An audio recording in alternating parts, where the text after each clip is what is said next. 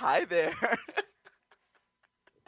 laughing. Hello, everyone. Welcome to, again, Silhouettes JV Podcast _ The deepest dive into Jersey Boys you have ever taken in your life. Yes. The show, all the productions, the different Australia, Broadway, London, and even the movie, right? Especially the movie. There was a movie of this, right? Yes, 2014, directed by Clint Eastwood, as we've talked about many a time. And for everyone listening, you have to know, this is the first time David and I are actually together in the one Zoom studio. One Zoom studio. Yes, in Florida, we're recording together. So this is really cool. Our guest is the most hilarious. Who is he? Who is he? Who is he? He's Joey fucking Russo. You're a real prick, Joey. Yeah, Joey, you're a real prick. There we go. So, classic, seriously. He's a scene stealer, and he's here. He plays the scene-stealing Joe Pesci, Joey Fishes. In the Jersey Boys movie. He's got some serious comedy chops, right? Yes, which we can't wait to talk about. And Joey has also hit all of the mainstream bases in the past decade. Seriously. He's been in episodes of How I Met Your Mother, iCarly, two shows that we talk about all the fucking time. All the time. And Parks and Rec. Holy shit. He starred in Jersey Shore Shark Attack. I don't like that to be the you highlight. You don't like that in there? No, we'll take it out. No, I'm joking. So Joey actually created a show called Small Shots, which he's very proud of, and we started watching it. It's free on Amazon Prime. Amazing. Hilarious. We'll get into that too. But let's talk about his most recent stuff. So we got Jersey Boys. He was in The Kitchen. He was in a scene in The Irishman. Come on. He's worked with two of the biggest directors in America, Clint Eastwood and Martin Scorsese. I just watched my first Scorsese movie on Saturday night. I watched Goodfellas, the father of all... The Godfather of Not the Godfather. The Godfather of Not the Godfather. Yeah. Italian mafia movies. So we, meaning David and I, consider Joey, honestly, a key player in modern mafia movies. And we're here to get to know him, his thoughts on comedic timing in film, because he's honestly an expert. He's proven himself. And discuss just the future of mafia movies. And You're making me blush. Movies. I'm glad. Well, you know what we'll do? We'll take this soundbite of your credits and we'll send it to you and you can play it as like an affirmations. Yes, that's what Eric. It's very nice what you guys are saying. I really do appreciate that. I'm very grateful. Brother. It's true. Of course, brother. And yes. And so, without further ado, I'm in. Thank you. Yeah. Hey, how's everybody doing? Hey, Mike. Oh. Yo. Oh. Enough with the O's. Do you watch It's Always Sunny in Philadelphia? Yes. Yeah, so you see, I'm wearing a Patty's Irish Pub shirt, but do you remember when the Italian mafia, they had those bags of cocaine that fell off a truck, and the gang found it, and so at the end of the show, everyone's going, oh, and then the head mafia guy's, enough with the O's! You know, Charlie's Italian. Charlie Day? Yeah, his name is DiGiorno. DiGiorno, and so he made it Day. I swear to God, his name is Charles DiGiorno. Is that true? Yeah. Oh my God, I had no idea. I had no fucking. And he changed his name to Charlie Day because Giorno and Day. Just to get right into it, yeah. We and the listeners want to know: were you born in Brooklyn, or were you born in Staten Island, or were you born on the cusp of both? Tell us about, the early years. The cusp of both. In the middle. I don't know how it works. I don't know. I was born in New Jersey, and my whole family's from Brooklyn, and we used to go to Brooklyn all the time to see my family that still lives there, and then we moved to Staten Island. They say that it goes from Jersey, you go from Brooklyn to Staten Island to New Jersey. That's the route. And then to Florida. And then to Florida, and then to Arizona if you're on the Witness Protection Program. Exactly. Yes. What is with Arizona? Everyone's moving out there. I don't know. I would never want to live out there. Me neither. I don't get it. Can you give us a few key accent differences between Jersey and Brooklyn? I guess Jersey accent, if you hear it, have you ever heard of a Philadelphia accent? A lot of people from southern New Jersey, they have that home, phone, but they'll talk. I can't do it. It's a very tough accent. I cannot do it. I don't try to do it. It's like, oh, I'm coming over there. I'll be there. Oh, I'm coming over there Tony, I'm coming over there. Are you like my Vito? That's, I guess, a Philadelphia. Yeah, And I think a true New Jersey accent is similar to that. It's there's twangy words. I don't know. I don't think I have a New Jersey accent. Maybe I do. I don't know. I heard I have more of a Brooklyn accent just because that's what I was raised around my whole life. I mean, my family has literally never been anywhere else, so that's what I get. But you're absolutely Brooklyn accent for sure. But am I? I don't know. I mean, I think I sound like that. I don't know. So here's I wish I had no accent. I swear to God, I wish I could just turn it off. I always say, if I could wear these big headphones all day, this is what I would do. I would have Joey Russo and Catherine Narducci in one ear, just all day. Whenever I listen to you guys speak, I want to hang on every single word. When Catherine and I get together, it's a scene. You know, I mean, we don't get together much, but she's a friend. She's actually now on The Godfather of Harlem. I think she's on her second season of it. Oh, nice. She's great. She's and a great artist too. Her paintings are fantastic. But wow, she's very like, can I get a drink over here? Exactly. Yeah. Like the Don of New Jersey, and she's like, and someone had to donate the kneecaps for those tickets. Like that's incredible. And you both have it. Seriously, how did you meet her? On Jersey Boys. I've always been a huge fan of hers. You meet her on Jersey Boys. Okay. And when I saw, and I started on Bronx Tale, and I remember seeing her on Bronx Tale, and I used to be like, man, that is so spot on. Her playing the wife of De Niro. Mm-hmm. And I'm not going to lie, I think when I was a kid, I used to have a tiny crush on her. And I remember I got the set of Jersey Boys. Chosen well. And I see her on set, and I'm like, holy shit. I'm a huge fan of you. And her and I hit it off. Aww. Really good woman. Really talented woman. And that was it. I linked up a couple times with her. The other actor, Chris Tardio. He was on Sopranos. That speech, those speech patterns, those cadences. So you and Catherine Narducci in one ear, and then Gia does the best Michelle Tanner from Full House you've ever heard in your fucking life, man. And you don't have an aneurysm getting those two, Catherine Narducci and me in one ear, and Gia doing Michelle Tanner from Full House in the other ear. I would have a brain aneurysm. How did you get into acting and comedy? I was in college, and I was playing baseball for my college at Hofstra University in Long Island. And I was taking these business. I was a double major, business management, business marketing, and I had a minor in psychology. And I'm in these business classes, and I'm like, I don't know what is even going on. I'm cheating on every test, and B, I don't want to do this. And people are all talking about what do they want to do. But my sister. Maybe like 5 years prior, she's an actor as well, but she doesn't do it anymore, but she was studying at Lee Strasberg in New York, and I went to see a couple of her. She always was in plays, and it was something like deep within me I was always like excited about, but I never studied, I did one play, The Little Luncheonette of Horror, when I was in 7th grade. I mean, it was, nice. And I was so nervous. I knew that this could not be for me. I feel like if you're an actor on stage, it's like, no, I don't get nervous at all. Like, no, I was shitting triangles. I was nervous. And I never even thought about it again. And then when I went to college, I decided not to continue baseball after my second year. I mean, I knew that I wasn't going anywhere. I had scouts tell me, yeah, you're about 2 inches too short and 2 seconds too slow. That was their line that they said, that you could only go so far. So I left playing baseball, and then it was like, when I told my father that I stopped playing baseball, it was if I just told him I signed up to go to Afghanistan and fight in the war. That was the reaction, was not well accepted. And he was like, well, you better figure out what you're going to do.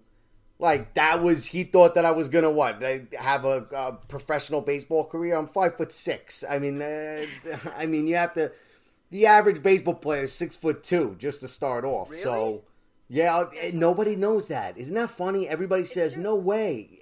So, I was really trying to figure out what to do. And while I was in college, this kid that I knew who was a filmmaker, he was like, hey, I think you'd be great in this movie that I'm doing for this Hosher's Filmmakers Club. And I'm like, I don't know, man. He's like, no, it's great. We're going to go out to Massachusetts. We're going to shoot for 2 days. We'll pay for everything, your room and board or whatever. And I said, fuck it. Why not? And there was no room and board. It was literally, you're going to sleep on a couch. Where we're shooting, the location was a house. And I didn't care. I loved the camaraderie with it. I loved everybody was like in it to win it.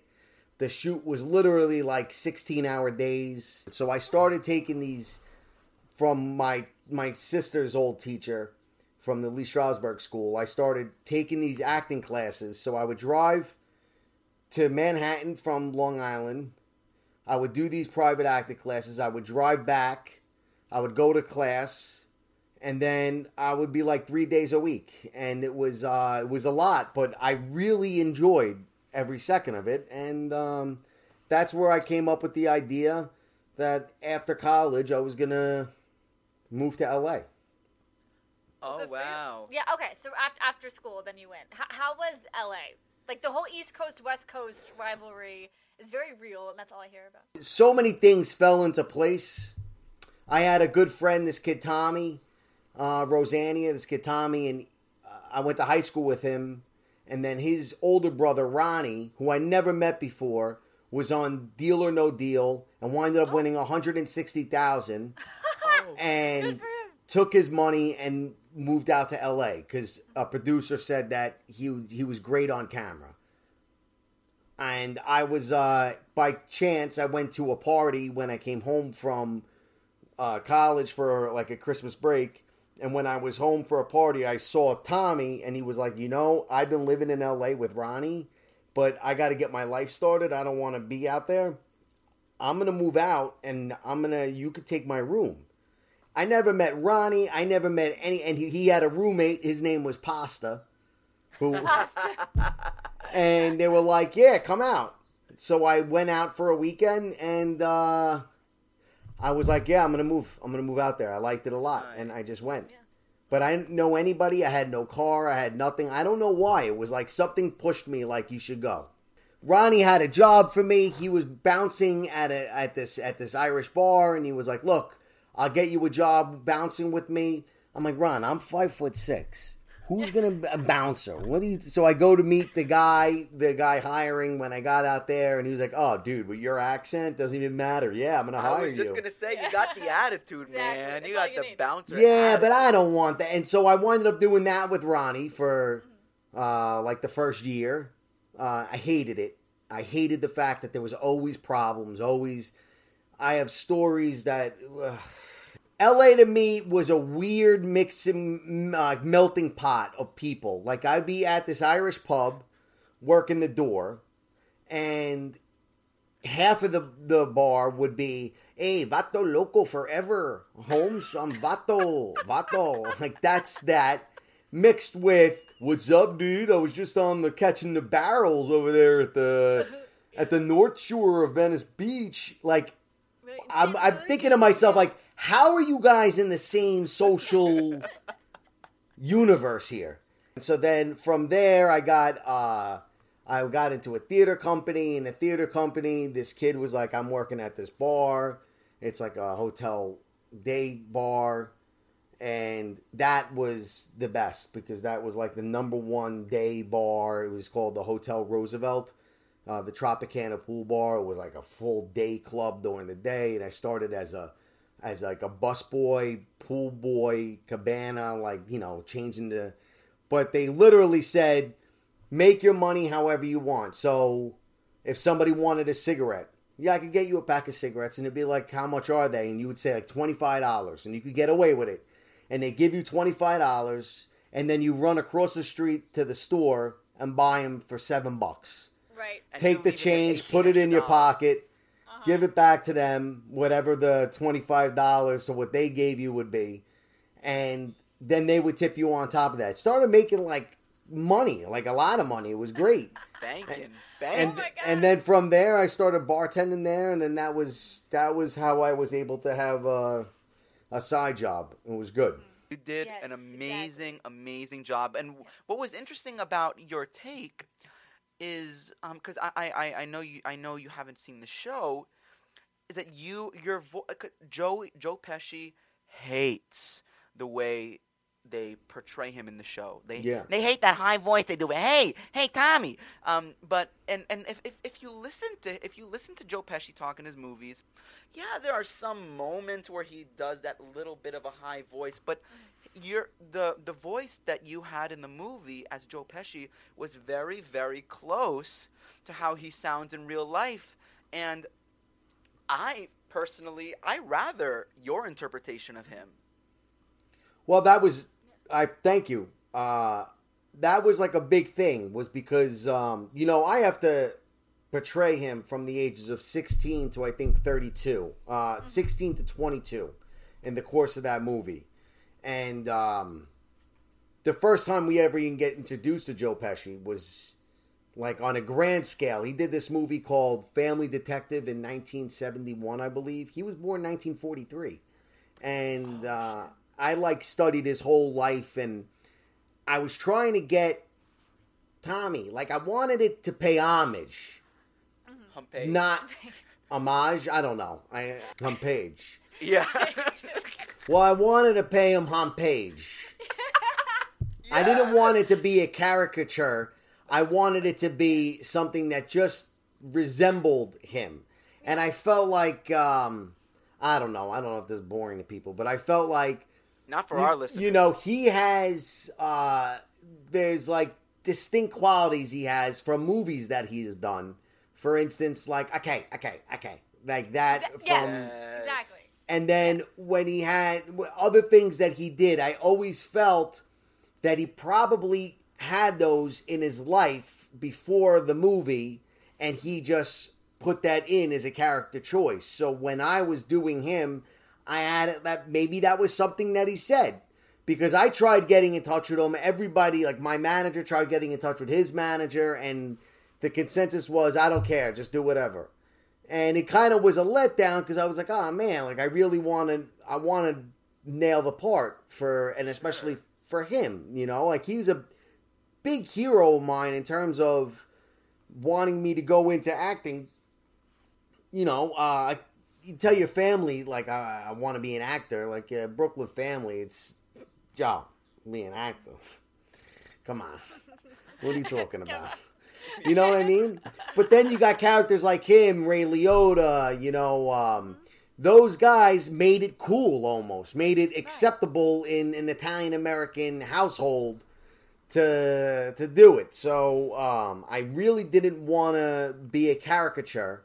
And so I'm glad that it didn't come off that way. But I wanted to just, in each scene, sprinkle a little the Joe Pesci that the audience would know, to hammer in who it was. And well, key example is the funny how. Exactly. That you put in. it's a funny story behind that. Let's hear it, go for please. When we're doing that scene, now we're like into like, I shot for 20 days over the course of like 4 weeks. So it would be like 2 days here, like a day here, over like 4 weeks. And this was towards the last week of shooting. We were doing that scene. And the whole time that I'm looking at the script, because I rehearsed a lot with Vinny Piazza, Eric Bergen. They didn't want to, Vinny wanted to rehearse, right? Vinny wanted to rehearse because him and I are the only two that really weren't, as far as I know, that there were other people that weren't in the musical. But Vinny and I were really the only two that majority were not theater guys in terms of doing the show on stage. So Vinny was totally down to rehearse. Vinny was the best. In fact, I was just with him yesterday. I had a cup of coffee with him. Hey. And I don't even know what I was saying. We're talking about rehearsing. So every time we would go over the scene, I'm like, Eric, man, I just feel like when you say you're funny, when I say they got these two guys in monkey suits doing whatever songs, I think, and he goes, "Huh, you're funny." I'm like, they need to put a funny how. Exactly. And it writes itself. he was like, "Look, man, all I'm gonna say is that on the day, if you decide that you want to do it, I'll play with you. I'll go along with it. I won't not say my line." And I'm like, "Great." So I'm sitting there all day, and I'm wondering, do I fucking say it? I don't know. I'm like really good. I'm really good with Clint at this point. Mr. Eastwood, really good with him. I feel like I've proven myself with him, and he was such a pleasure to work for. And so I'm like, you know what? Fuck it. I'm just going to say it. I'm not even going to ask for approval. I'm just going to just say it. So we go to do the scene, and I got these two guys doing monkey music in these songs, and he goes, "You're funny." And I go, "Funny how?" And he's like, "What? No, just what?" And I'm like, "All right, come on, you're going to go." And they cut, and the script, and the scripty is like I hear her flipping through the pages, and I'm like, "Oh," and I'm not looking. I just have my head straight, and they're behind me, and I'm just staring at Eric, and he's looking at me like, and I'm like, and all of a sudden I hear say, "It's not, Mr. Eastwood. It's not in this. We missed that. Wasn't in the script." She was like, "Do we keep?" And he goes, "You keep it because it's genius. Moving on." He loved it. Oh my god. That was a spot. Why does everyone who can impersonate Clint, that's a perfect impersonation. That was Yes. moving on. He was so on. He never went a day over. Apparently, he's never been over budget, or he's never gone past the start and the stop day. That's God bless He him. does two, three takes tops, and he's done. He's done. That's it. Tommy 2 times. Yeah.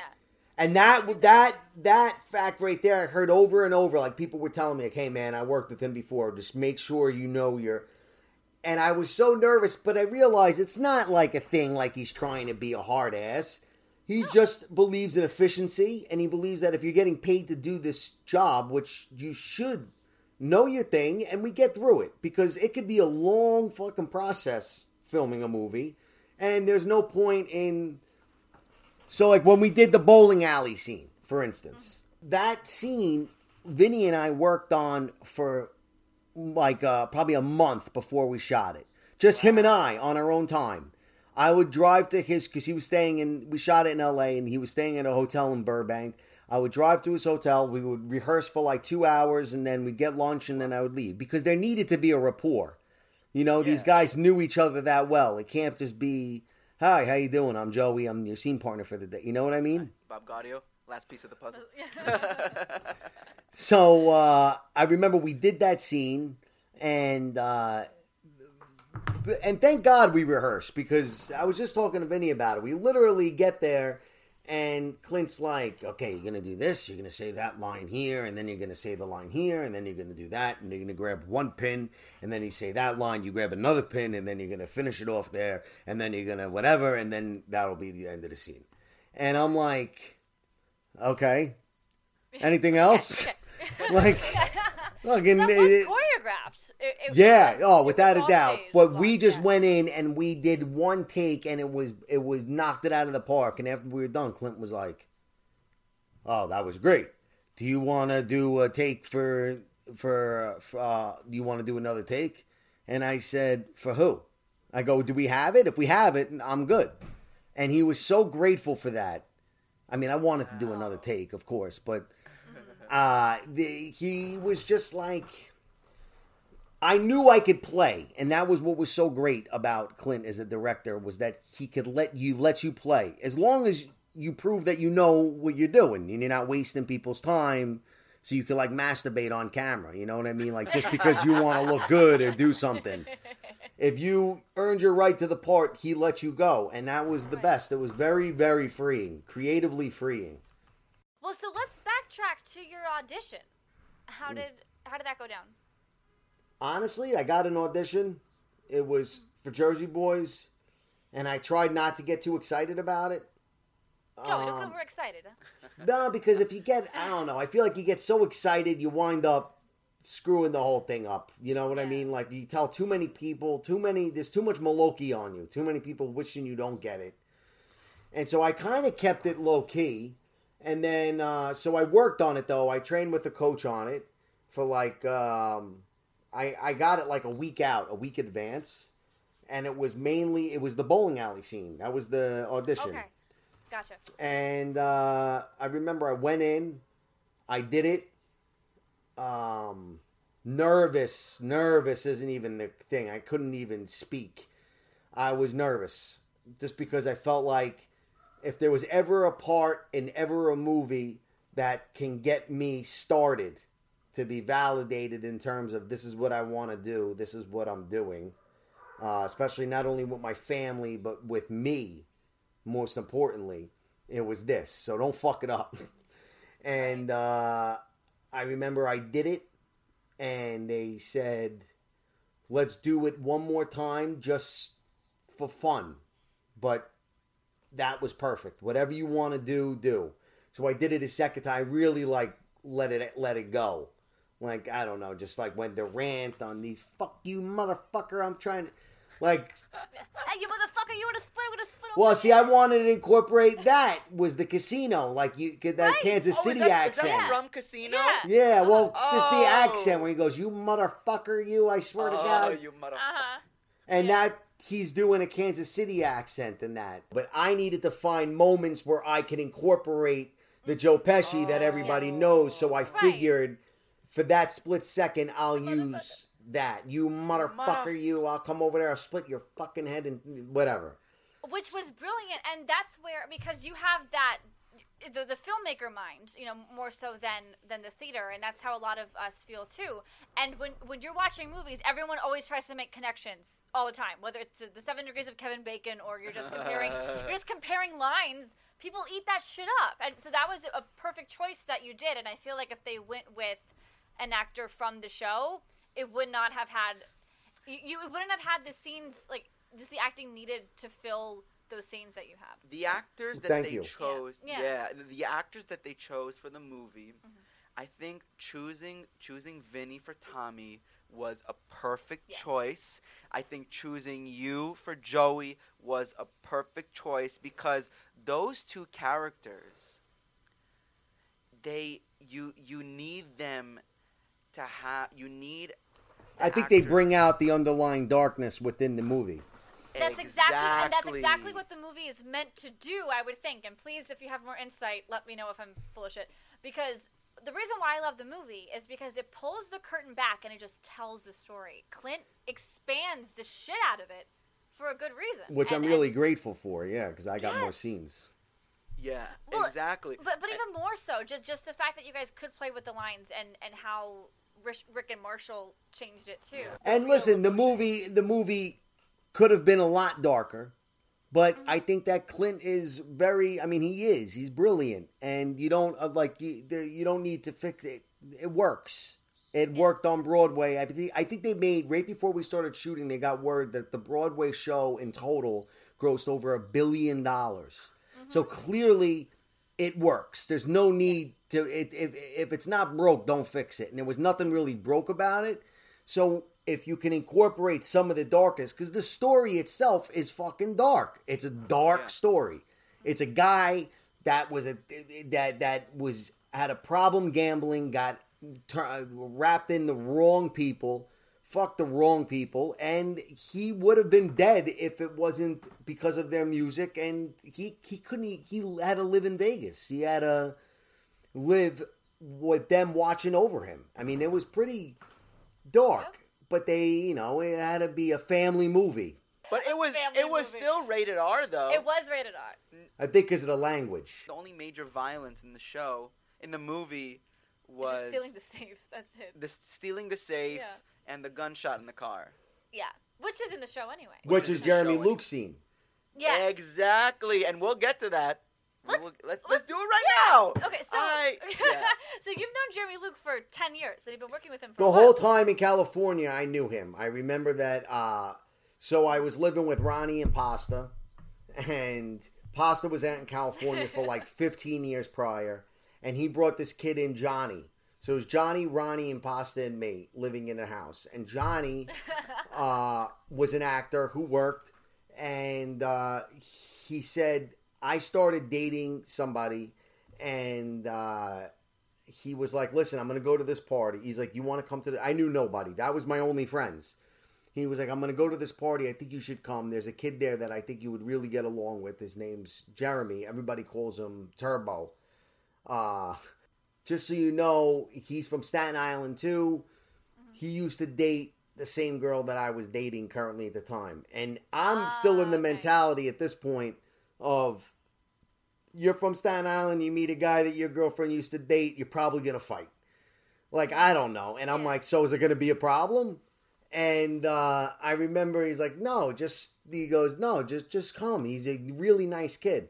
I get to the party, and he's like, hey, how you doing? He's like, so you're dating so-and-so, huh? And I was like, yeah, is it a fucking problem? And he was like, what? No, not at all. I'm really happy. Yeah. She says that you're a really good guy. And I'm like, oh. And him and I just, from that moment, became as thick as thieves. Like, really tight. So then when I got the audition, when I got the part for Jersey Boys, he was like, him and I, when I was in California, every part that I auditioned for, I went against him on everything. We lived together. Wow. Yeah, winded up seeing him in LA, and we winded up, that's where when I met him, right after I met him at that party, he was like, yo, what's your living situation? I need a roommate. And so we wound up living together for 5 years. And when I got that part, I was all happy. And he's like, yeah, I got the part too. And I'm like, Jesus Christ, I can't even get a fucking... But it was great. Yeah. So do you ever feel like you're typecast? Do you like going to the same parts as Jeremy? Does it get old? I mean, look, I don't know. What else would I play? I know. You know, I mean, right now at least. At the time, it didn't bother me. I knew what I was getting into. Now, I would like to expand out of that, that pinhole, that pigeonhole. But it is what it is. I'll take a job as long as now it's like if the material is good, I'll take a job. I just did a movie called The Fifth Borough with Lilo Brancato. It's video on demand. The director was Steve Stanulis. Low budget film, but I just felt like, I could really get into this script and I could really expand the part. And I play Lilo's brother, and I'm a big fan of Lilo Brancato.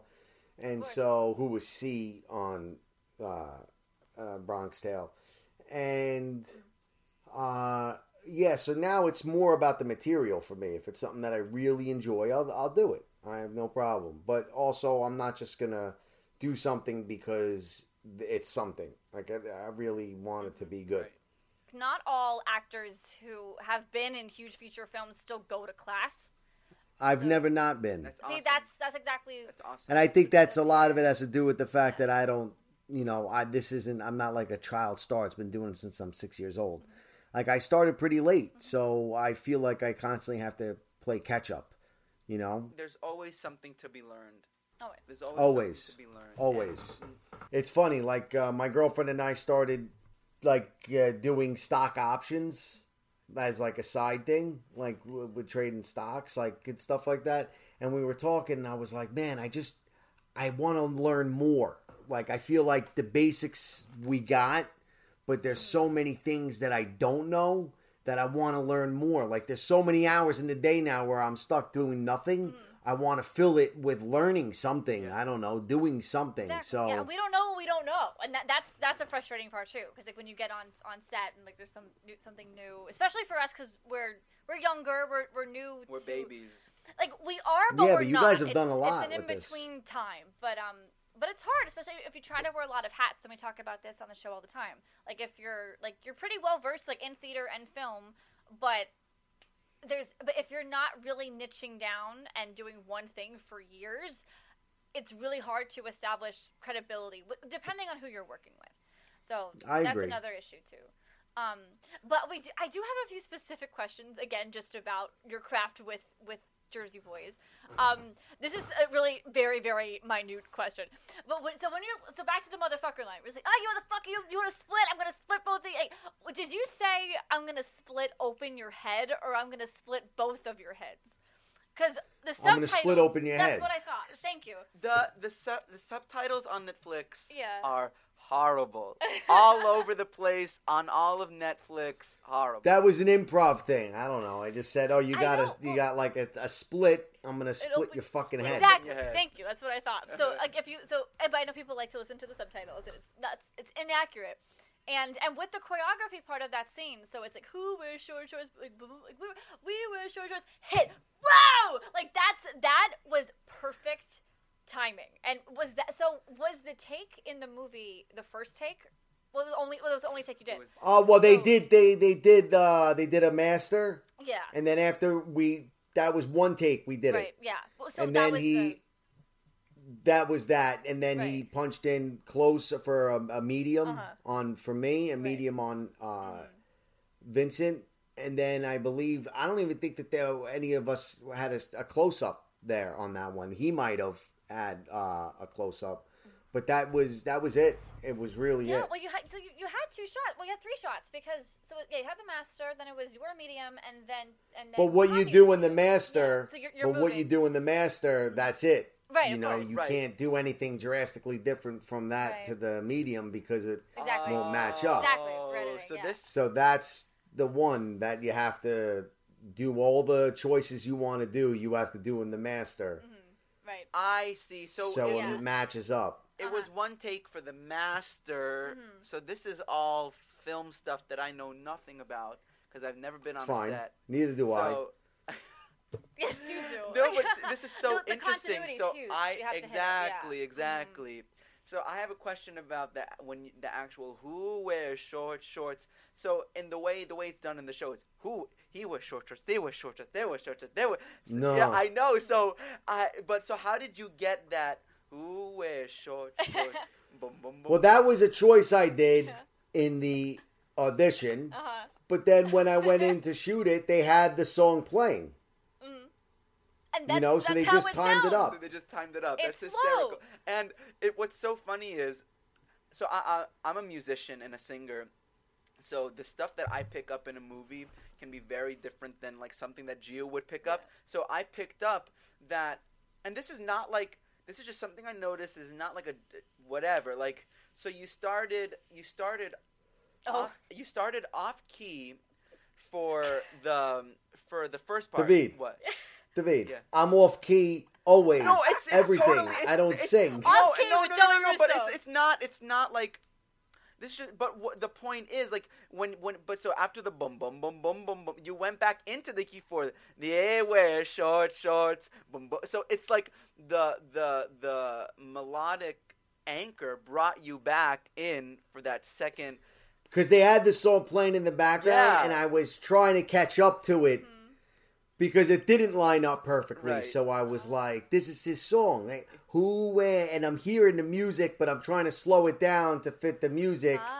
Okay. So now we know the it's, story. it's not the fact that you were off key that caught me. That I could give a shit about that. Like I couldn't give it like it's but like Sounded like you cared about the key. no Dave. no what I cared about what was funny to me is that you anchored yourself back in for that second half, and I was like, Yeah. this like music is just like music and audio stuff is just so like this is what I find interesting, you know. Yeah, I mean, that's funny you picked up on it because that was a thing. I was like, it's off, the timing. But, you know, I just, try to bob and weave and figure it out myself. It was like it heightens it for me that like it makes it satisfying for me that like like he ended up back in there like because that whole thing boom boom boom boom boom it's like the funniest thing in the world. It's so great. Well, here's the cool part is because also we need to preface this. So Joey never saw the stage production of Jersey Boys, any stage production. No, that was a choice. Yeah, exactly. Yeah, which is awesome. I love that you didn't see it because what you did by trying to match the song in the background, you were matching the slow, real life '60s version, and in the stage production, Ron Melrose sped up all the songs on purpose. Everything is sped up in the show. Yes, because the show, of course, premiered in 2005, and the reason why he sped up the songs was because in our time now, music simply is faster. So time is sped up. Exactly. Yeah, time is sped up. You go to someone on the street, right? You ask them, "Hey, sing 8 bars of Sherry for me." They're gonna sing you the speed from the show. They're not gonna sing you which is the actual speed of the actual song of Sherry. Right. But in the show, it's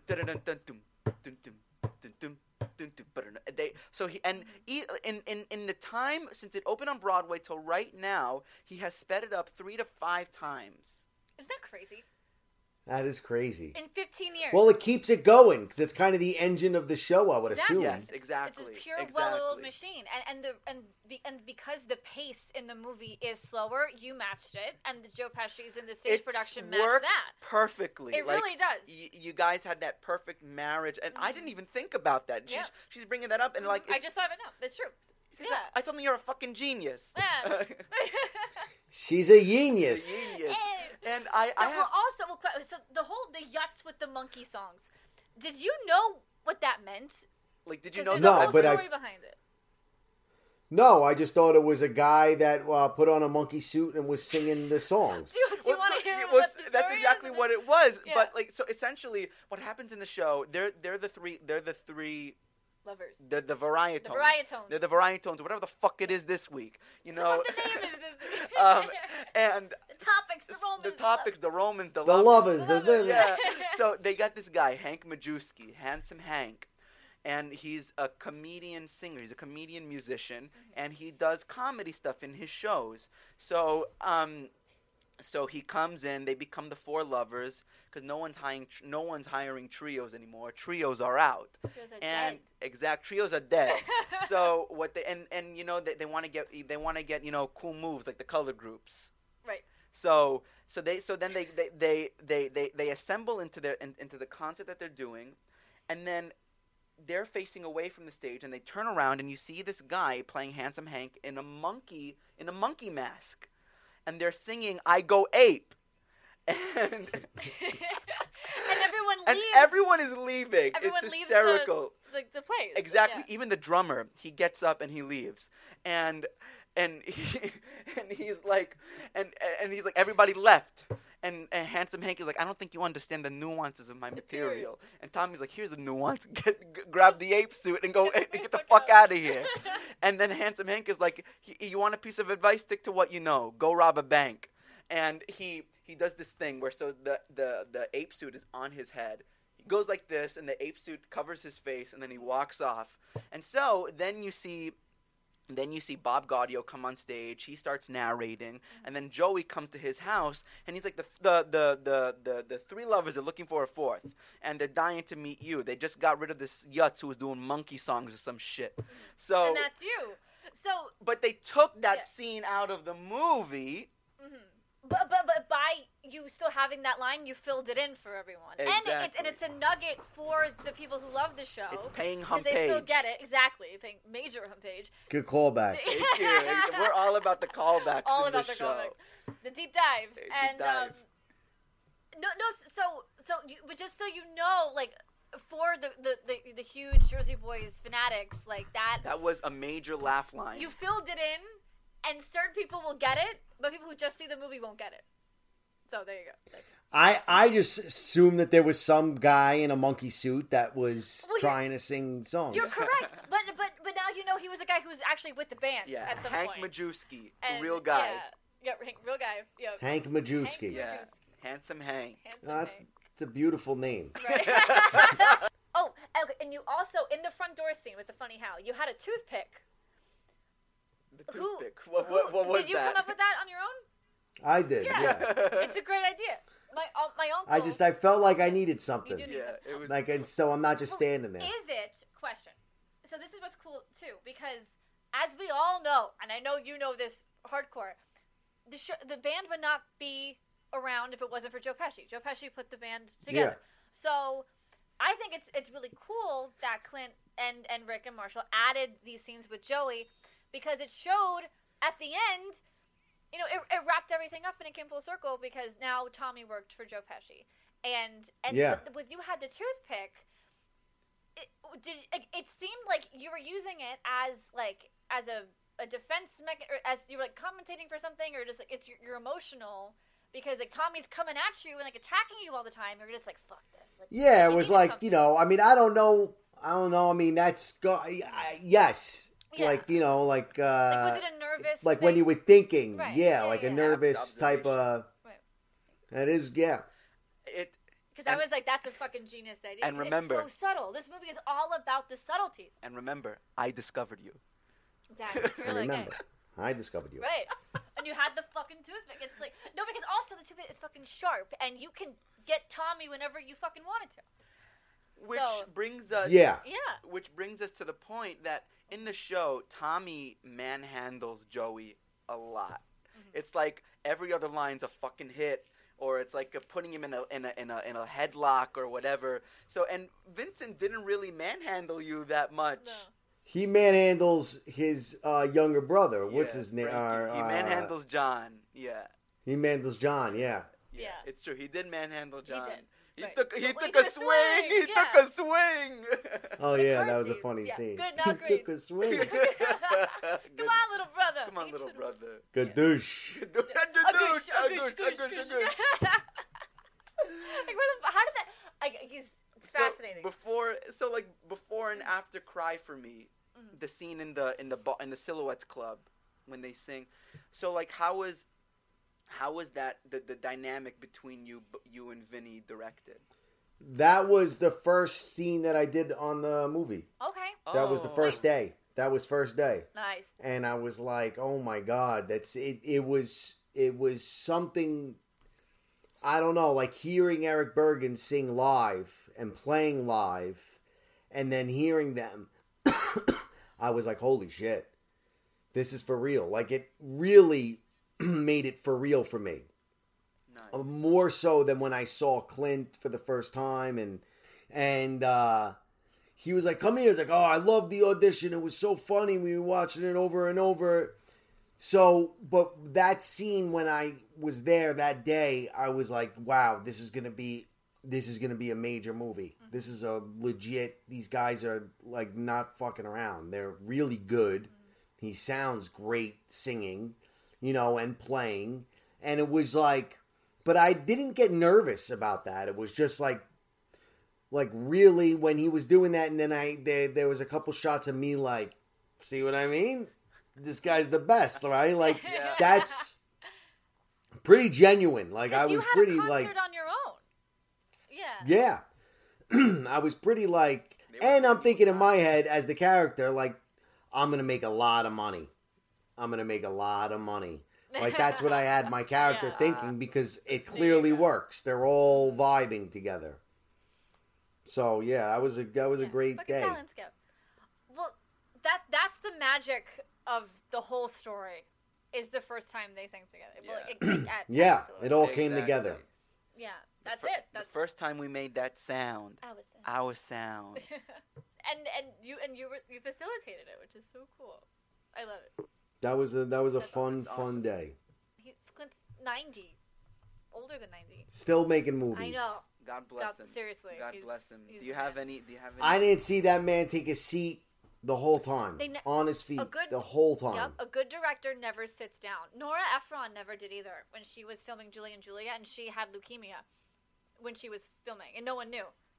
It's the coolest thing. Imagine that. Right? Nuts. Do you have any other... Yeah, he was inspiring. Yeah. Do you have any other Clint stories? No, just the excitement that he had that you could see in his face. He wasn't letting the old man in. Okay. Like, it was... Like, he's very loyal to the people that work for him. Like, very loyal. Like, the guys were saying... Because he keeps the same crew for every movie. Mm-hmm. So, guys were saying, like... this guy's given me a job for the last 25 years. Wow. I've been able to put food on my table. You know? And that's a rare thing. That doesn't always happen. So... That's good to know. Yeah, I guess that but very loving, very friendly, very open arms, very down for. He was an artist director, you know. He understands the process. Most likely because he's an actor himself, so he understands. Pure actors, and it was a big help, especially for my first thing ever. Yeah, like on that scale. Yeah. And it's a phenomenon within Jersey Boys itself that these if you look at the creative team, all those guys that created the show, they've all been working together project after project after project for years. You know, and if it's not broke, don't fix yeah, it. and they bring back the same designers. Everything comes back together, and it's always a group of people, and it's the brotherhood. And if you're not from, it's hard to get it. If you're not Italian, and if you're not from Brooklyn, Staten Island, or Jersey, like that's what keeps people together, and that's what brings people back to the show and to the movie. I agree. Yeah. I agree. But It's a big family. It is, and the way we're all talking about family too, because it's like, yeah, like those guys, like they get it. These are the know, guys. These are the guys you want to work with for the rest of your fucking life. Yeah, and stick with, and that's the most important. Gia, it sounds like you smoke pot. I do not at all. I've tried it 4 times. It doesn't work. I didn't know that. Yeah. There we yeah. go. No. It's well now I'm. I'm joking. No, it doesn't. Because that was a very deep comment you made. Yeah, because That's what I do. It's impossible to have deep comments without smoking pot. He's right. Impossible. Not It's true. impossible. Not for me. It's impossible. I got it in my blood. Then I don't know. It's in the blood. I have a blood Feel it in condition, my- so Yeah. maybe that's why. I don't know. Well, thank you No, for it's thinking good. that It's I really have nice. a pot brain. I Yeah. appreciate it. No, I'm just saying you are connecting dots, though. It's pretty interesting. Because Yeah. things that I haven't never She's thought so about. good at that. That's my job. She's Right. so good at that. She did this. She did the same thing when we talked to Ron about all the stuff that he was doing and everything. Oh, go ahead. Everything behind all the ideas. I mean, I know what he was doing musically, but she knows what he was doing. She knows the reason behind, like the Immediately, emotional like- reason behind the music, and she was Right. bringing this stuff up, and he was like, "Well, that's not conscious. Like, it's not. It's like sometimes it's not consciously exactly what we were doing, but yes, But, like, you're I get it. right. Right. Yeah, I get it." Well, even with the toothpick, it's like, did you know you were symbolizing the fact that Tommy DeVito was coming at you forever, and you're like, fuck you, I'm The gonna get toothpick you. though was pretty spot on because it was like yeah. I needed something else to put Right. my But you knew it. energy into. Exactly. Genius. Genius. No, but it's just so cool because like I feel like everyone has those movies that they loved growing up but didn't exactly know why, and you know, and the older you get, you put the pieces together, and I feel like Jersey Boys is that Yeah. movie for a lot of young people. Yeah, well, I'm happy to be a part of it. Yeah, well, good. Yay. Well, wait, but you're also super proud of your show called Small Shots. Small shots, It's yeah. okay, so we started watching it. Yeah. It's fucking unbelievably Hysterical. funny. Please tell us about your show. I know that when I was living with Jeremy, Turbo, we started filming each other just on a cell phone camera, us going around Hollywood because we were like fish out of water. We didn't fit in there. You know, everybody was like going to a party and we never had the right address or like the car was really the shittiest car in there, a very superficial town. And we didn't have anything to back our we had a shitty car. We got lost. We didn't really know the person at the party. And so we started filming like real life, us going through in Hollywood, like finding an audition, calling the agent, filming on the camera, like, you got to get me in for this part. And then also when I got the part, you know, like, holy shit, like this.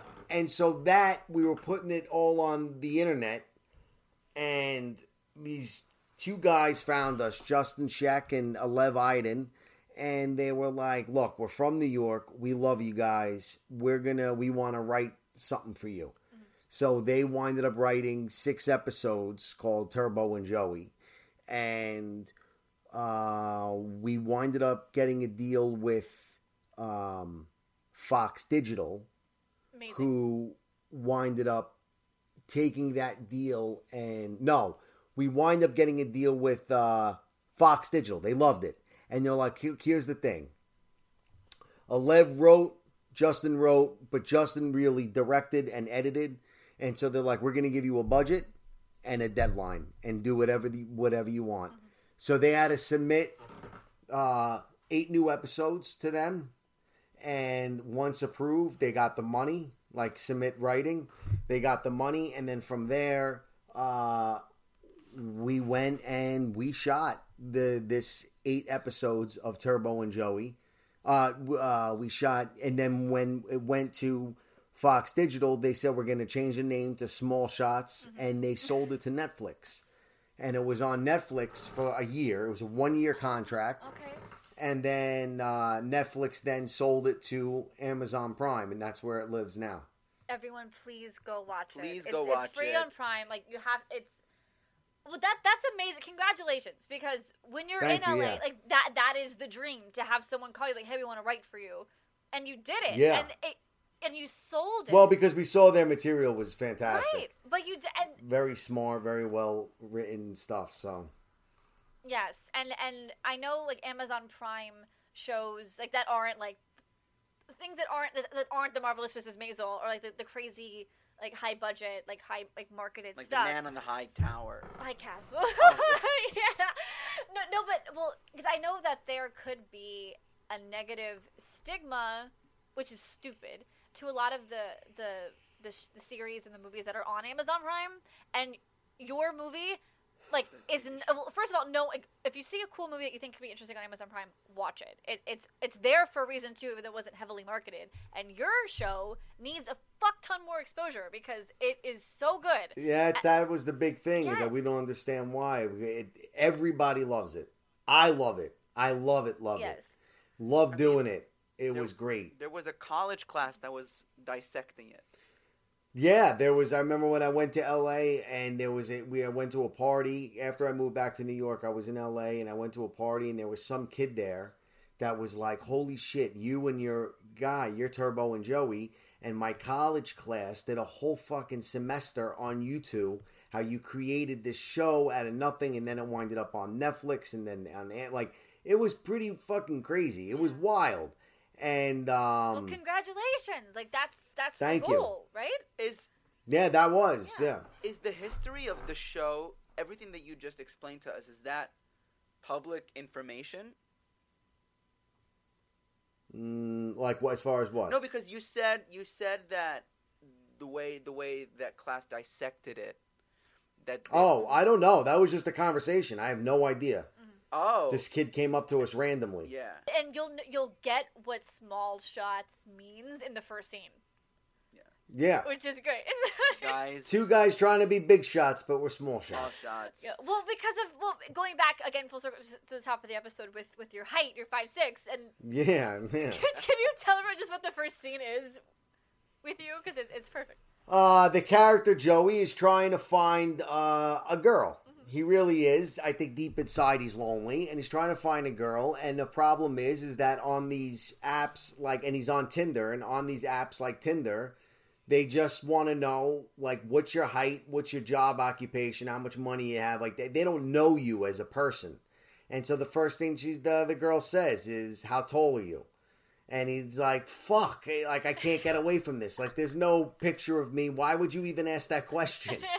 But, so the whole through line is based off of Tinder, trying to get a date on Tinder, and then he finally does, and he screws it up because he's a little off his mind. I love that. And Jeremy, at the same time, coincidentally, Turbo gets a date, but he does it with the right way. He sees a girl and he says, "Hey, you want to go get a bite to eat? I'll pick you up at 8," and all that. Wait till you get to that. I don't know if you did, but that's great fucking scene. So I go on my date. He goes on his date. My date was through Tinder. His date was through actually going up and asking a girl out. Right. And let's just say his goes much better than mine did. Well, I can't wait to finish it. And I can't wait for you guys to finish it. It's too good. Now we have to talk about your 2 shows that you had an episode in that David and I adore and we hold very dear to our hearts as well, just with Jersey Boys. So, could you please tell us about your experience on iCarly? You were in an episode called I Love You in season 4, I believe, and you played Chaz, who was one of Sam's cousins Who was in jail. Classic, of course. If you don't know iCarly, basically the I mean, character Sam's Sam is basically the best. Italian. She is. Jane know? Lynch is her mom. Yeah. None of it makes sense. It's And it's brilliant and hilarious, and Sam is the problem friend. Yeah. And you're the cousin. So how did you get that job? Did you like being on set? Working with Rob Schneider? That was just an audition. I went in. I don't even believe there was a callback for that. I went in, and that was. I went in. That was it. I got hired on that, and the set for that was funny because they're young, right. Yeah. and they make a lot of money, like in real life. Yep. And it was strange because they're really good, but they're not young. But they're young. Yeah. You know what I Yes. mean? Like, I'm talking to a 13, 14-year-old, but you don't sound like a 14-year-old. You're talking to me like you're a 30-year-old. You know what I mean? It was crazy. But I guess that goes to show you, like, there's all types. Oh, yeah, of course. That was fun, though. The guy that I worked with on that played, I guess, my father or whoever that was in jail with me, he was great. He was great. And him and I were both thinking the same thing. Like, wow, this is like, these kids are adults, but they're not adults. But they're adults. But they're not. But they're not adults. We can just go on all night. It's a bounce. It's a back and forth. That's so fun. So what? Where was it? I'm sure it was in Burbank. I'm just curious with Nickelodeon. No, that's in at that was at the Nickelodeon Studios right in Hollywood. In Hollywood. Okay, nice. Oh, I actually walked the set. It was right by where my house was. no way. That was cool. Yeah, Nice. I was like, this is convenient. Yeah, it's convenient. So yeah, just walked the set. It was just right on Sunset Boulevard. Nickelodeon Studios is on Sunset Boulevard. They have a studio. Yeah. Okay. I mean, I haven't been there in years, so I don't know if it's still there. I think it is. But it's where they film a lot of their shows too. Yeah. Really neat. Like they had a green room that had all games in it. Really interesting seeing the different things that they had there. Yeah, we talk about the evolution of Disney Channel and Nickelodeon TV shows, and I don't know how Gia feels exactly because we haven't always talked about specifics, but I feel like iCarly was the last one of definitely. the gold. I mean, Yeah. everyone, Nathan Kress who played Freddie, obviously Miranda Cosgrove who played Carly, and Jeanette McCurdy who played Sam. I mean, they were really good. Yes. They were really, The best, really good and actors. The thing is that only works if your actors are good, Yeah. and Right. they're really good. They knew who their show was catering to, and they got the tone, and that's the most important thing. Yeah, and Jerry Trainer too. Trainor, Yeah, exactly. because Jerry Trainer was the Jim Carrey of children's television. I always thought that. I remember seeing the show and being like, "Wow, this guy's like really like a genius." He had it. Oh my God, Spencer Genius. Shea. Yeah, big genius. I feel like we're doing Yeezus with Kanye. Oh no, and even Emma Stone said this when she was on Jimmy Fallon. Like, iCarly is seriously like the greatest TV show of all time, and it's up there. Like, I quote it all the time. Still, I always quote the Pie episode. Have you seen the Pie episode? So you have to realize I don't watch that show. No, I know. But if you were to, you would love the iPie. It's the Galini's pie, the coconut cream pie, and he's 90, and he got the Italian guy. He's like, "Oh, Spencer, what can I get?" Spencer, what can I get? And it's very fun. And he dies, right? The guy, Yeah. the owner dies, and they're trying to get the recipe and whatever. Right. Oh no, I don't know. I loved it. Oh, and it was the whole funeral. And The funeral. Yeah. And he left the recipe literally in his computer. It's not relevant, Yeah. but it's very funny. And if you watch, did you watch your episode when it premiered on TV? No. No. Okay. You're just like, Not I'm in. not like that. No. Not for that reason. Just a lot of times I didn't know when it was going to premiere, and then also I felt like I feel weird watching myself sometimes, depending on the thing. I just knew that it was not a huge part. I'd always tell my family back home when in New York when they did, so like they would watch it. But it's difficult because, like I said, I didn't come from being an actor as a kid. So, like my father, for instance, watched How I Met Your Mother. Right? They saw that episode, and my father was like, "All right, John." Like one line in the thing. What are you talking about? Aw, that's so Like they don't understand that probably like 150 people went out for that one line. right, You know what I mean? Exactly. But so I kind of just if people catch it, they catch it. That's just cool. But that way it was fun. Yeah. Well, listen, I'm very grateful for you guys. So thank you. No problem. Well, so to be a little specific about it, so you played Davy in the Baby Talk episode. Yeah, what season was that? That's season 6. 6 episode. Season 14? 6 episode. I want to say 3. Oh, 3. Yeah, 3 or it was 4, early in the It was early in the Okay. in the season. It was the whole thing that Robin had a coworker doing the news with her. She would like talk like a baby, and Barney was gonna like go to bed with her and shit, and like he like couldn't do it, like the whole challenge accepted kind of thing. And then like so they were at McLaren's, and But you were at the bar. yeah, you're at the bar. How cool was it being on set at the bar? I gotta tell you, I don't look. I don't. I mean, that was just my job, Yeah. Like I wasn't.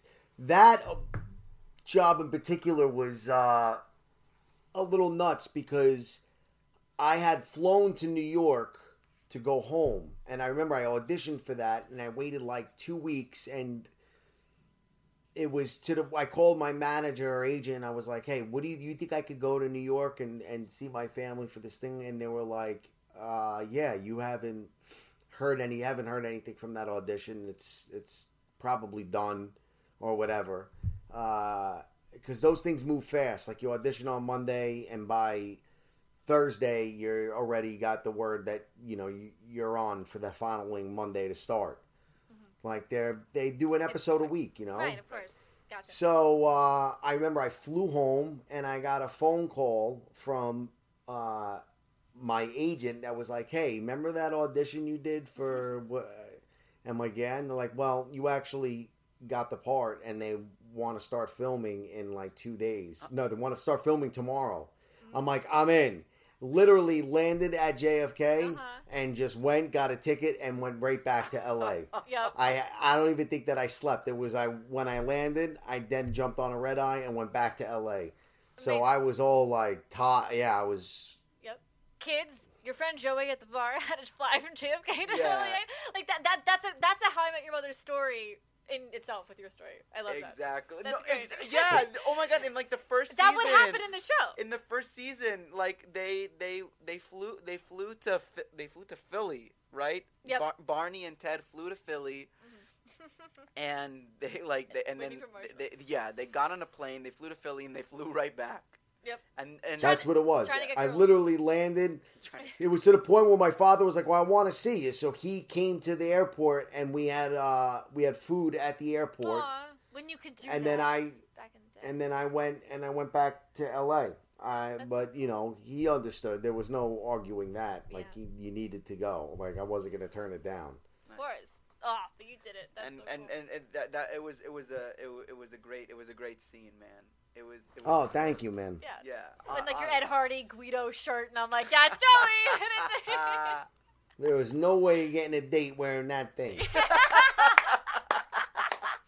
But you see, you Challenge. remember, like you actually remember. Well, of your course, life. because I'm downplaying it like these things, but it's not because I didn't understand the value of them. I mean, there were great moments there were the wonderful moments of what I've been on the journey doing. Right. Of course. Well, not to end our show on a sour note, but we have all these great, wonderful moments, but we also have our gripes our gripes with life. that are very fun to talk about. Yeah, we check out. Joey does this 3-part videos about his gripes on his Instagram. Check it out. They are hysterical, and we're gonna get into some of them right now. Oh, and we just watched your voicemails video. One of our shared gripes is the fucking the fucking likes on the messages and I'm not a fan of that. It's this new age now with the technology. It's eliminating. If I had a conversation with someone, I said, "Are we locked in for a rehearsal on Thursday for a scene?" And all I got was a thumbs up. My fucking gripe is that thumbs up doesn't confirm us meeting. It just means you like what I said, I guess. I don't know. But why not just write, yeah. Right. I mean, sounds good. Okay. I mean, these are simple things, but just to put a thumb, it doesn't. First of all, I don't even know how to do that. If I wanted to, I don't even know how to use my phone in that way. But yeah, it's a pretty big gripe for me because, like, happy birthday, HBD. That's what people are doing now. You can't tell me happy birthday. You know what? Don't say it. Don't even tell me happy birthday. If you're gonna write HBD, I don't want your happy birthday. It's not right. It's not right. It's a piece of shit, lazy thing to do. And honestly, okay, so if you do go on your phone and you do the thumbs up, it's a tap back. So on your phone, you just hold that message and you would click either a thumbs up, thumbs down, fucking passive aggressive as shit. Yeah. Then you have a heart, you have exclamation points like and then you have a question mark. The question mark, stupid. But anyway, so it takes more energy to do the thumbs up than to write okay or yes, exclamation point, yes, smiley face. It takes 2 seconds to reply to a text. No more than 30, even if you really have to think about your reply. It's ridiculous. Except for me, I give people, I'm sure, major anxiety. I know. Don't give David your number. Don't give David your number. I give Gia major anxiety. Sometimes I take like really long to compose a 5-word message, and she's like, "David, is everything okay?" And I'm like, "Yeah, no, everything's fine." Well, no. And was it just the dots that? No, that doesn't give me anxiety. What? So he does. No, he's very loving, and it's wonderful, and he tries to be a really good friend and person. So, and I love that he does this. I would rather somebody do this than not do this. But he does a heart reply to every single message you send, or the exclamation point, and it's so sweet, and I love it. But it acts the same as a regular text alert. So I'm like, what the fuck? I'm like, my phone's blowing up. It's like 10 messages. But then it gets into what kind of texter you are. So I like to send one text. Like, if I have to send a long text, I'd rather do that with, like, entering and have things than send someone 10 messages at it. Like, and I got that from her. Yeah. So, but I would just call. Or just call. That too. Well, yeah. So with the happy birthday, no one fucking calls for happy birthday anymore. It's just a Facebook thing or a text. But it's not right. It's not right. Do you like? So how do you reply to your birthdays? Do you say, do you like it or do you love it? Do you love some of them and then make people feel insecure about themselves? No, I remember on Facebook, because it would give a notification that it's your birthday. Mm-hmm. And I would get all these messages, and honestly, I wrote back to everyone, like, thanks a lot, been a long time, whatever. And it got to the point where I was like, I can't do it. There's like a fucking day and a half of time. But I would still do that, then putting a video covering the whole thing. Like, hey, guys, thank you so much for, like, take it easy with that. Like, I just write a message, thank you. But the good thing about Instagram is that it doesn't let you know that it's your birthday unless you address it. So, right. Yeah, so I would, even that I try to, if someone leaves a comment on one of the videos, I try to, but a lot of the fucking comments are passive aggressive too. And I'm like, and all I do is just, I like your comment. I give you a heart. I like your comment. That's it. I didn't want to get into it. I acknowledge I you. Get into it with you. Exactly.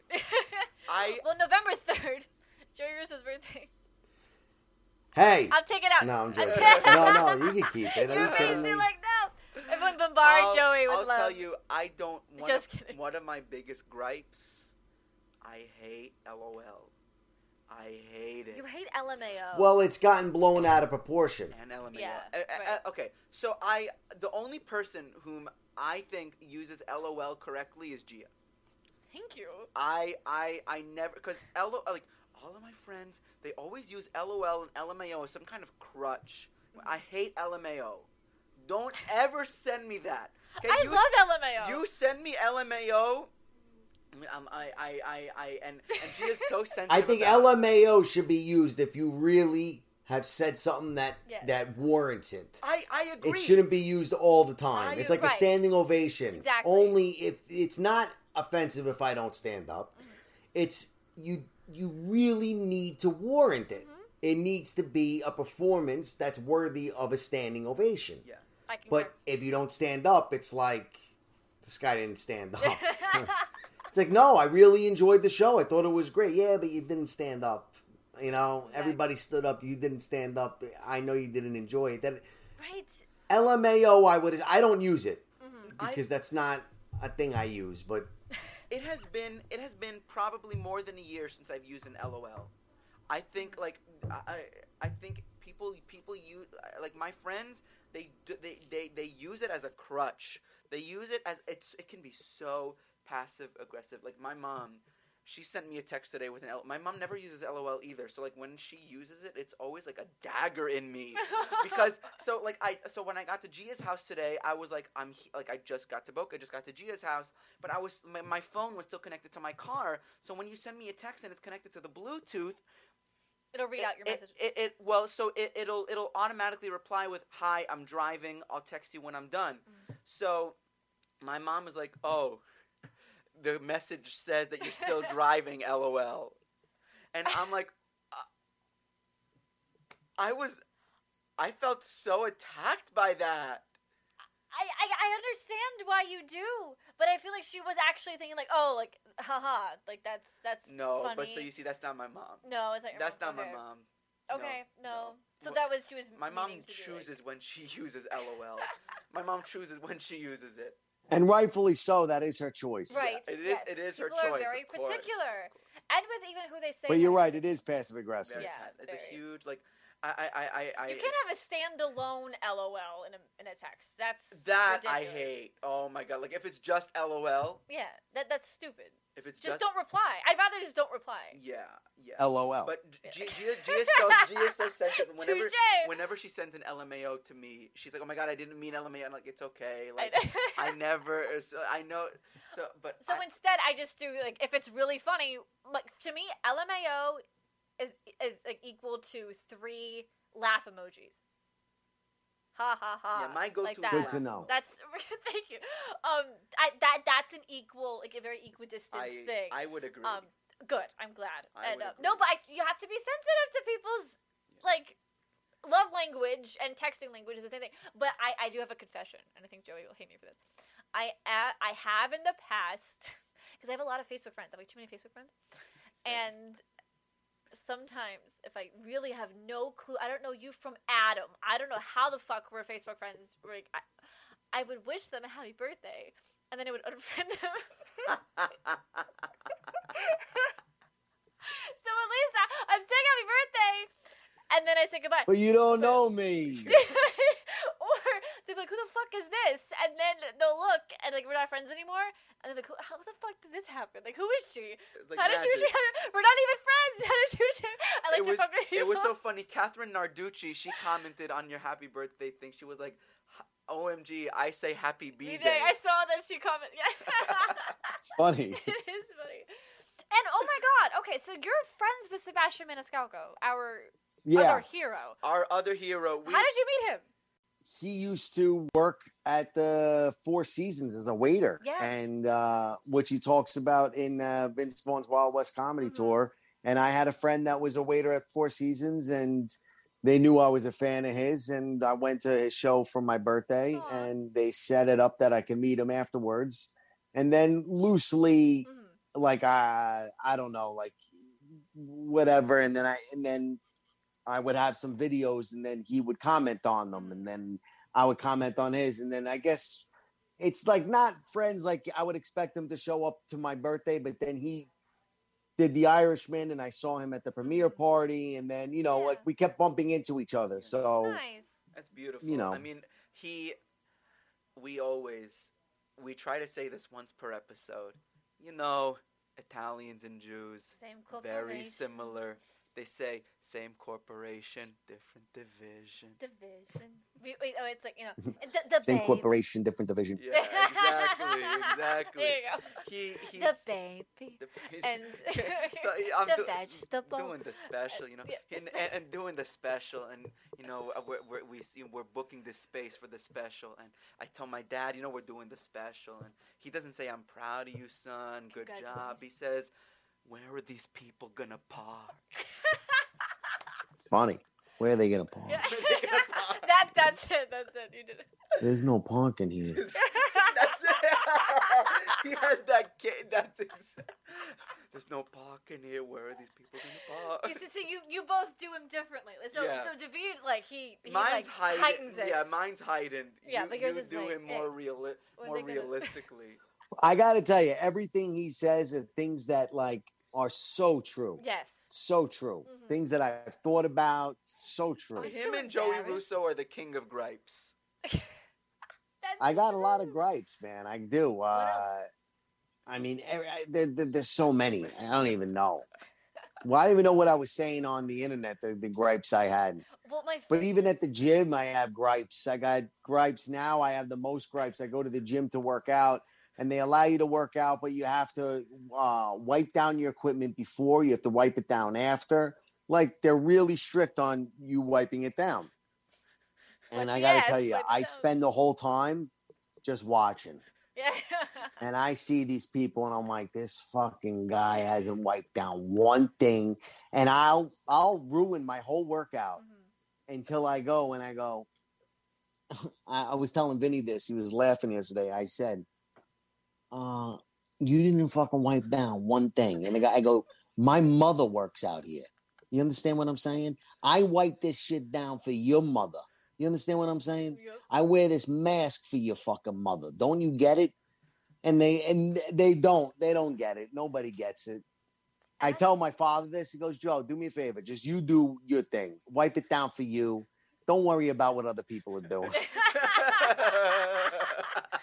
Because I get upset. It really gets me really pissed off because it's like, I get it. why do you think that you don't have to do that? Mhm. Like, I'm wiping things. I wipe it down so much that I make sure I leave suds on the machine so that People know. somebody walking by is like, oh, it's wiped down. Mhm. Or the guy that's spraying the whole fucking gym could say, oh, thank you. This person wiped it down. He's a stand-up guy. He's There a you go. stand-up guy. Yeah. He's a good guy. He's Yeah. an ace in the hole. I think this is a great place to stop. Yes. I think this.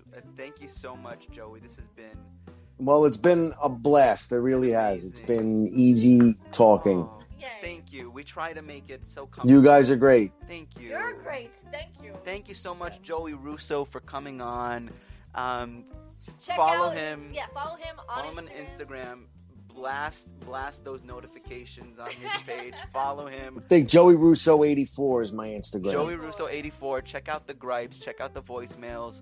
Check out all those amazing pictures he has on there. Check out Small Shots, Amazon Prime. Small Shots. Small Amazon Shots, Prime. Amazon Prime. And the Fifth Borough on video on demand. Video on demand. Yeah. Yes. VOD.